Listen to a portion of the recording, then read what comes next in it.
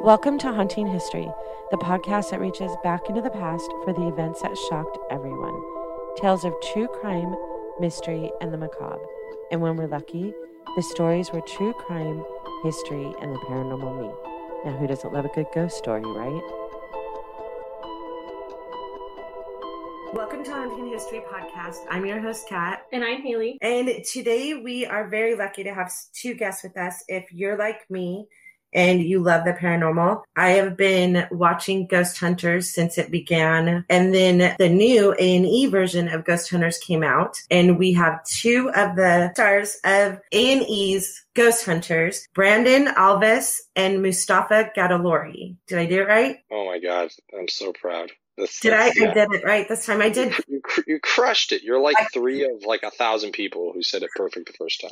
Well, don't give me too much credit. I actually write your name out phonetically. And this time, because last time I screwed up Brandon's name, I actually wrote his out too, just to make sure. That was embarrassing. It was really embarrassing. Today, we're going to talk about some of the sites that you guys investigated on Ghost Hunters. And then I believe, and I hope, fingers are still crossed, that we're going to come back and talk to you guys again about your two favorite places that you investigated that are not on Ghost Hunters. Correct? Yes? Yeah. Can't wait. So today, the first site that we're going to talk about is Fort Stanton. What I found on the New Mexico Historic website was that Fort Stanton was established in 1855 and served as a military post to control the Apache Indians. And then in 1861, the fort was abandoned to Confederate forces in the early stages of the American Civil War. The retreating forces tried to burn the fort, but a rainstorm extinguished the fire. The Confederates completed the destruction when they left only after a month's occupation. The fort returned to the Union fold in 1862. After the closure as an army post, the post served as a merchant marine tuberculosis hospital, a World War II interning camp, a training school for the mentally disabled, and most recently as a low-security women's prison, and hosted several juvenile drug and alcohol rehabilitation programs. It is currently a state monument and museum visited by tens of thousands of tourists each year. Now, you guys were there when? What year was that? 2019. It was towards the end of... Yep. Yeah. 2020, it was 2019, I believe. It's all kind of a blur now. It was the end of 2019, towards the end. We've talked about this. Everything now you have to reference as pre-pandemic or post-pandemic or mid-pandemic. Mid-pandemic, yeah. It was a mid-pandemic burger. I had a really good mid-pandemic burger once. It was really refreshing. You guys were there before 2020. Yeah, all of our cases that we did for the show, our last case was we were actually in O'Hare Airport when the first COVID case came to America in the same terminal. Like we had all the alerts on our phone, and it was just like we probably brought it to Alaska. Oh, were you on your way to Alaska when you got that? Yeah. Oh, crazy. Now, when you went to Fort Stanton, it's out in the middle of like the boondocks, right? Like there's nothing nearby. Yeah, not at all. I mean, it's such a massive place that it has its own zip code, which is really interesting, but there is nothing out there. I mean, you know, in season 2, we did a lot of locations that are isolated, and that place is definitely isolated. I mean, you are driving for miles and miles in the middle of nowhere, and then all of a sudden you come up on this foreboding looking compound, this, you know, former military fort, and it's a sight to see, that's for sure. But it's definitely such a massive place. I read that they have their own working post office. Like it's still an active post office. Yeah. I mean, just to piggyback off of what Brandon was saying real quick, and I think it's something that like our production team didn't get enough credit for, was the fact that they took a huge risk in season 2 in picking a bunch of never really before, and for the most part, never before investigated locations that are in the middle of nowhere, that it's like kind of hard to really verify a lot of the paranormal claims. Like we vetted everything as best as we could with the individuals who set it out. But like, we didn't know how that was going to pan out.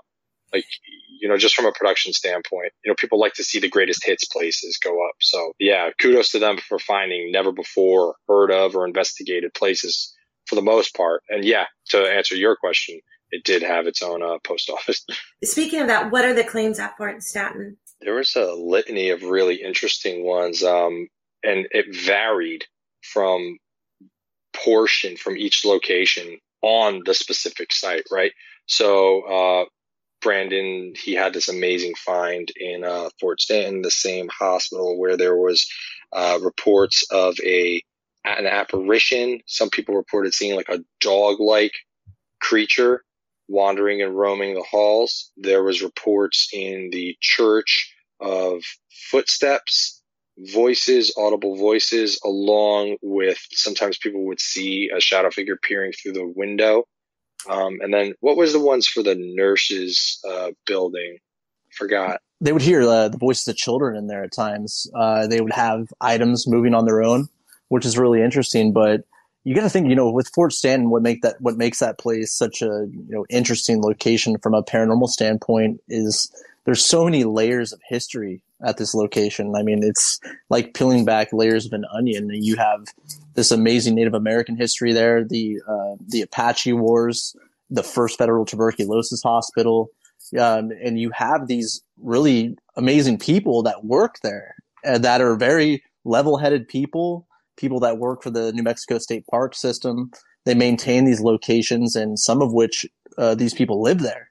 And when we talked to them, their stories were very compelling in the sense that they were very credible people, and what they were experiencing was genuinely scary to them and terrifying.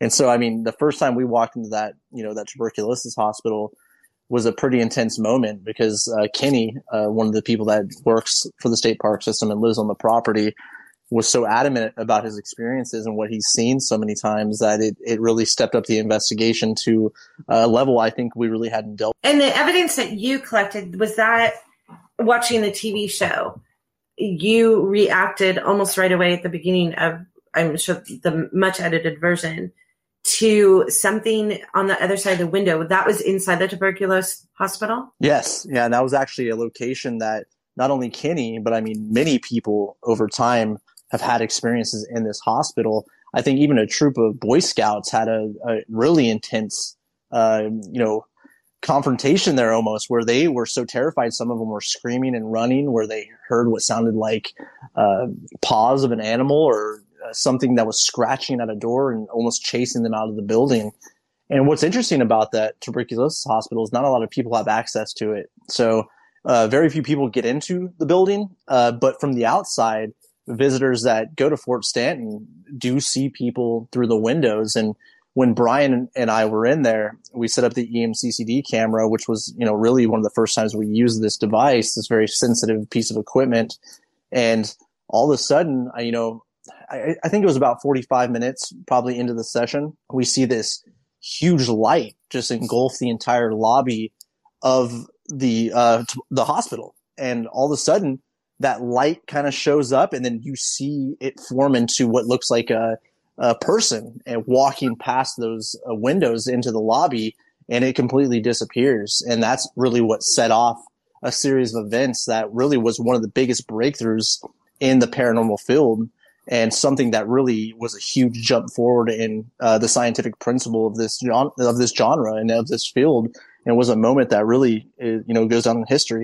What was that piece of equipment? The view that we had of the view you had was insane. Like, it was the clearest thing, and it's pitch black in there, right? Absolutely. I mean, it was complete darkness. It was, you could hardly see your hand in front of your face. But that piece of equipment's a EMCCD camera, and that's an electron multiplying camera that is typically used by the digital imaging scientific community to record single photon events. And what photon events are light events that are typically not seen by the human eye. And the reason we use this device was I went to one of my scientific consultants and I asked them, from your expertise, from your scientific background and your research, if ghosts are real and there is this unexplained phenomena taking place, how would we document that? What could this possibly be? And that's when the theory of photon events were thrown out at us. And we were provided this amazing camera, and we utilized it in a place with a very credible eyewitness, a place with amazing history, and it paid off in a very big way. And that wasn't the only thing that you caught in that same hallway. No, that was actually the first thing that happened. And again, it set off this series of events that, I mean, it's incredible to this date, even to think about it. Once that happens, I told Brian what I saw on the monitor, because he walked about halfway down the hallway to grab one of the wheelchairs to put out into the hallway as a trigger object, or possibly just to show, the camera working in that capacity, just to see it's not just a hallway. You can see all the other objects. And we're really kind of geeking out on the fact that you can see what looks like broad daylight in pitch black. It really did. Yeah. And as soon as he did that, and I alerted him to that, and we saw this image on the monitor, him and the cameraman, which were the only people in the building, exited the building to see if it was possibly someone else shining a flashlight into the building, someone else maybe with their infrared light shining into the building. One, there was no one out there. We walkied out to the rest of the production crew and the team, and no one was in that vicinity. And we were trying to disprove that footage at that moment. And I was standing in that hospital completely by myself. There was no one else in that building with me. And first and foremost, I can say, from, a standpoint of being in an empty building and not really letting the history influence you, I definitely felt like there was other people in that building with me. So directly in front of me is that hallway. Directly to my right is another stairwell that leads up to the upper portions of the hospital. And to my left, there was nothing there. It was just a wall. But directly in front of me, I could definitely sense or feel like there was someone in that hallway in one of those rooms. And directly to my right in that stairwell, I felt like there was someone there as well. All of a sudden, a full-blown figure leans out and peeks out of one of the rooms in that hallway on the right-hand side. And I wasn't looking at the monitor at that moment because I was kind of on high alert. I was looking around, my head was on a swivel. Things were getting tense. And I did not see this happen in real time. Oh, you didn't? No. Only thing I saw in real time was that initial big burst of light and what looked like a figure walked through the lobby. So when this huge breakthrough and this tremendous find that we captured happened, I didn't see it on the monitor. But I definitely felt like I was being watched, and luckily enough, this amazing piece of equipment documented that and actually provided some amazing data and a huge breakthrough, but also correlated with my experience. So once we got back to our base camp and we took that SD card from the device and we put it into the computer, we saw that, and instantly we knew we had something that's really never been documented. One, in the paranormal field, but two, from a very scientific principle. Explain to me what that means. The photon, I know that you tried to explain what the equipment was, but what is it? Is it able to capture things that we can't see with our eyes? Like, what is it? Or is it just capturing lights? Correct. We're capturing things we can't see with our own naked eye. There are certain people out there that do have extra proteins in their eye that allow them to see photon events like that. But so single photon events and photon events in general are not seen by the human eye, typically. But this camera allows us to see this form of light that we typically cannot see. So again, this is a theory that was brought up to me by a scientific consultant of ours, and we wanted to test the theory. Is it possible that entities, ghosts, whatever you want to call them, are manifesting themselves via photon events? And that was really that moment that really set a huge precedence for this field and really pushed the scientific method forward for us, and really was the basis for our book. Okay, then I have a question, and I know that you are scientifically based, and I'm not trying to not give that all the credence, because I love that you guys are not bringing mediums in and all that other things. But when you mentioned that there are people that have certain proteins in their eyes and they're able to see things that this camera can, does that also explain the fact that people see dead people, quote unquote? That's exactly the type of research I want to take it to. You know what I mean? That's something that Mustafa and I have had many conversations about. And it goes further than just the photon events. The longer and the more experience we had with utilizing this camera, we started to mount that data with environmental conditions, right, Mustafa? Yeah, that's like, there's been a number of cases where we saw correlations with photon events, light anomalies that corresponded with EVPs, that corresponded with dips in pressure, changes in, that barometric pressure. That's the big thing that we've been noticing in our research, is that anytime, for the lack of a better word, shit goes down, it's almost always correlated with either sharp increases or decreases in barometric pressure. And but Brandon, did an amazing job, talking about that incredible find at Fort Stanton. That was literally the first time we implemented it on a ghost hunters investigation.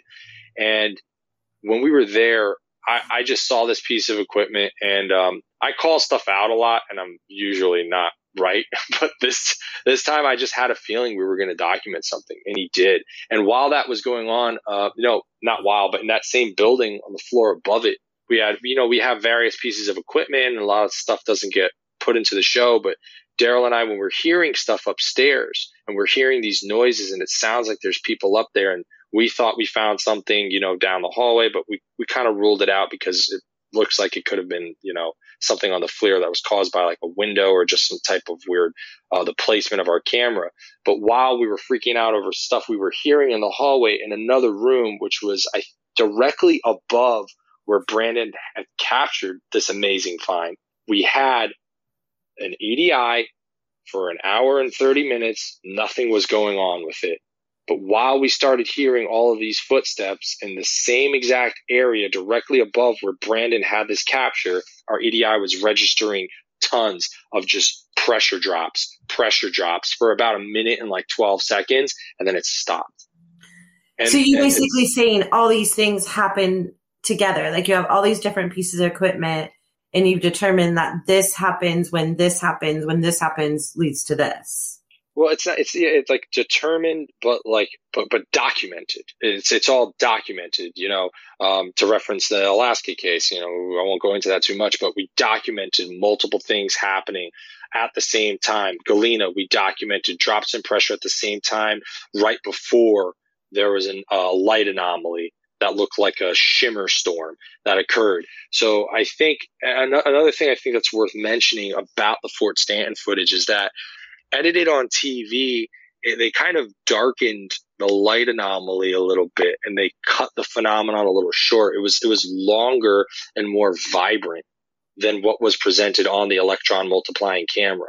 And the only type of phenomenon that really came close, it's not even the same thing, but that came close to replicating it, that we found and we did further testing, is when you light a match in front of the camera. It's a generation of an energy source in front of it. Bugs can't replicate it. When I first saw Brandon, it showed me the footage when we were back at the hotel, and we were reviewing our data. He calls me to his room, and then I go and I look at it, and immediately I was like, somebody walked in front of the camera, dude. Did it? And he's like, no. And he showed me exactly what it looked like, and I was like, what the hell is this? Like, what is this? And I don't know. I mean, it looks, when you freeze frame it at for like about a half a second to a second, it looks like the shape of a person. I know you're talking about the light through the window that was in the lobby. Yes. Now you guys are like, for us watching on TV, it's a fleeting moment. So it's like, condensed, yeah. Yes, I wasn't as excited about that until, well, now I am, because the way you're talking about it. But I was more excited about the shadow. The shadow is more tangible to people like me that are watching it at home or are not ghost hunters. That shadow is very tangible. It looked like a human being. Right. And what? I think those two events are connected in every way, shape, or form. I think How far apart were they? Feet. Maybe time-wise, I mean.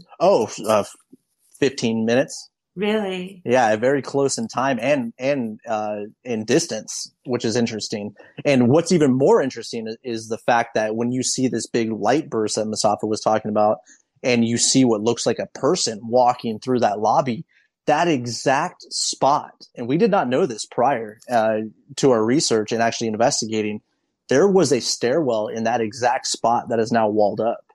And that was told to us by the people at Fort Stanton, Tim and Kenny. They were like, guys, this is what makes this even creepier, because you don't know this. So that is an interesting thing. I think there was definitely a sense of intelligence to this whole phenomena. Mm-hmm. I felt like something, whatever this was almost drawing us out of the building. And I think whatever was there thought we all left the building, but I was still there. And I think once it peeked out, it noticed I was there, and that's why you see it retreat the way it does. And like Mustafa was saying, if you really go frame by frame with this footage, what makes the shadow in the hallway even more significant is the fact that it perfectly outlines and matches perfectly to the time period of the nurses that worked in that tuberculosis hospital. I mean, to a T. To their outfits that they would wear, I think the hat, how they had that, I don't know what it's called, habit of nurses. I don't know, the hat, the uniform thing that stands up in the front. Yeah, the uniform, that specific type of hat, the outline of it. We were looking at it, we were researching it, and it's undeniable. So it was it was probably for me the best paranormal find that I've ever encountered, ever. The other thing that happened to you at Fort Stanton was the very audible footsteps while you were in the chapel. Yes. You and Daryl were in the chapel. Yeah. The chapel, that was, a lot of times when you hear sounds, especially when you're in a building, you kind of want to just chalk it up to like, okay, maybe it's a heating system, or maybe it's an air conditioner, or maybe there's trees above the house and chestnuts are falling, or maybe it's a squirrel, or it's a raccoon or something. But Brandon had implemented the usage of these really, really awesome audio devices, ambisonic microphone. Shout out to my parents. They got me one. I couldn't get them. They're all in back order. They got me one like a while back, and I got an ambisonic, and I've been using the thing personally in, events and investigations, and I love it.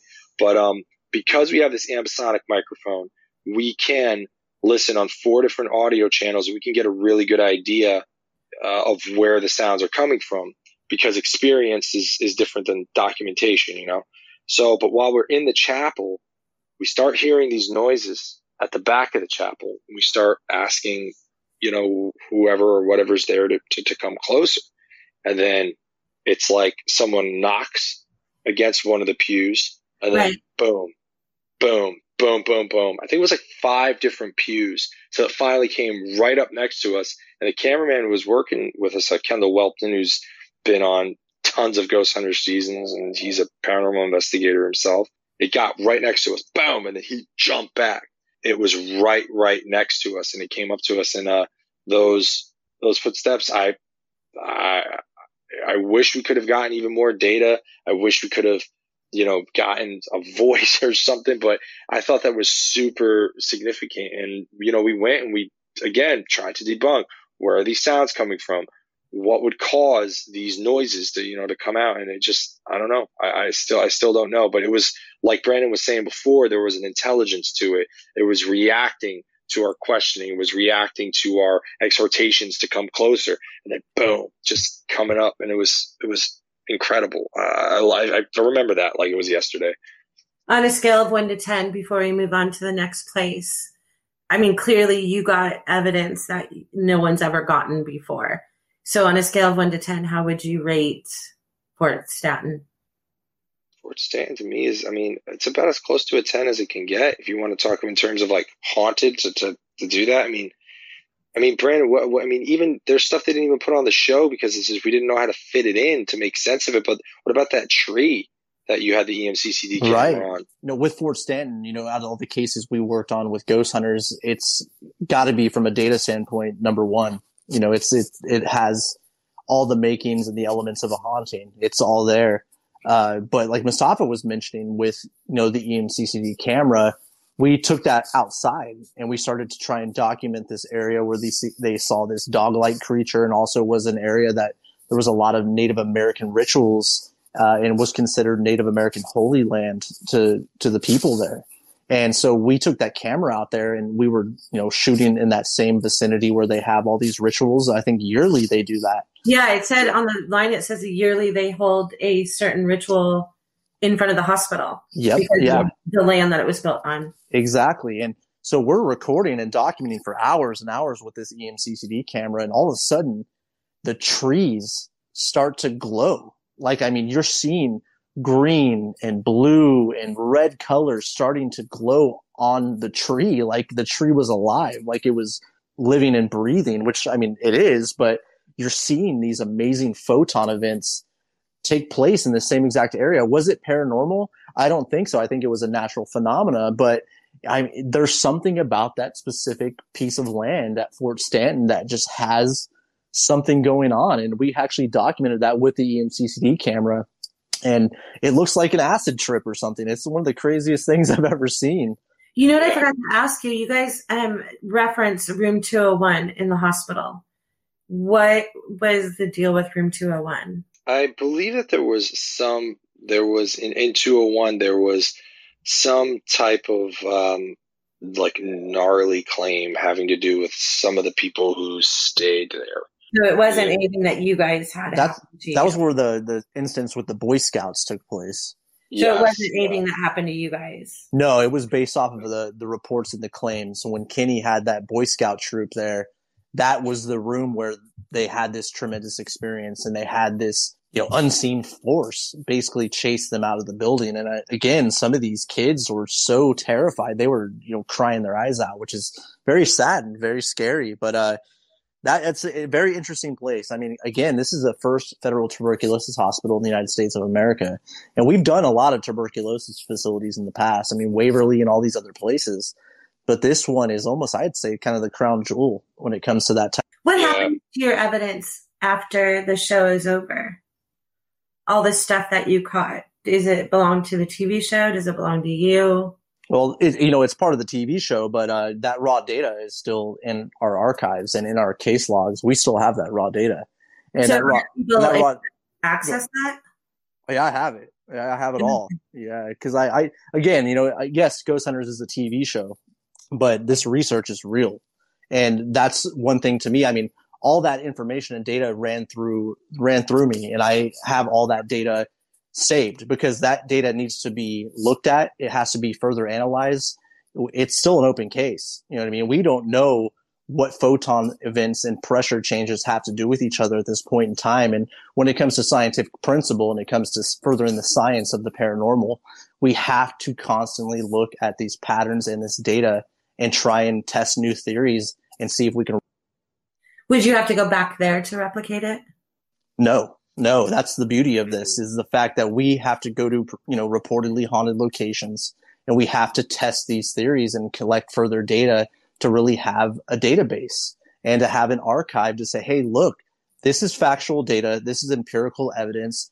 There's something pertaining to the phenomena. What this is, we have to look into it further, and we have to go to third parties. We have to talk to various professionals from technical industries to help us understand, is this a natural phenomena? Is this something we can't explain? But one thing we can say is that these locations where countless numbers of people are having these experiences of what they believe to be a haunting, we have a pattern here. So Fort Stanton, definitely haunted. I'd say so. Yeah, me too. It's a beautiful location. So, I mean, can you confirm, is there really only 2 people that live there? Yeah. Yeah, absolutely. Yeah, at the time of when we were filming, and I think even now, because we've been trying to get back there, and we've been invited by Tim to go back there on a few occasions, but because it's a government-owned property, they're very, very strict with COVID protocols, and right. They're constantly opening and closing, which is, it's had some pretty disastrous effects on the sustainability of it as a compound, as a location. So it's unfortunate because the little tourism that they had to go there and people come and visit, that's all jeopardized. Right. So hopefully we can get more people out there once it opens up. But yeah, and that's actually interesting. I would love to be the first person to get back in there after it opens up too, because hey, it was empty for a really long time with minimal human interaction before. And living human. Get back there again. Yeah, living human interaction. And then, but now hopefully it will go back, and I don't know. We'll see what further data we can gather. For more information about the book that Brandon mentioned earlier in this episode, Elements of a Haunting, Connecting History with Science to Uncover the Greatest Ghost Stories Ever Told by Brandon Elvis and Mustafa Gadalori. Please go to brandonjelvis.com for pre-order information, or you can go to our website at hauntinghistorypodcast.com, and we will have a link in our episode webpage. Thank you for listening to this episode of Haunting History Podcast. We love hearing from you, so be sure to like, follow, and comment on Facebook, Instagram, and Twitter at Haunting History Podcast. And don't forget to subscribe, rate, and review wherever you listen to all your favorites. Visit our website at hauntinghistorypodcast.com for more information on each episode, links to our Patreon page, and all of our social media platforms. Until next time, I'm Kat. I'm Haley. Remember, the living are far scarier than any ghost.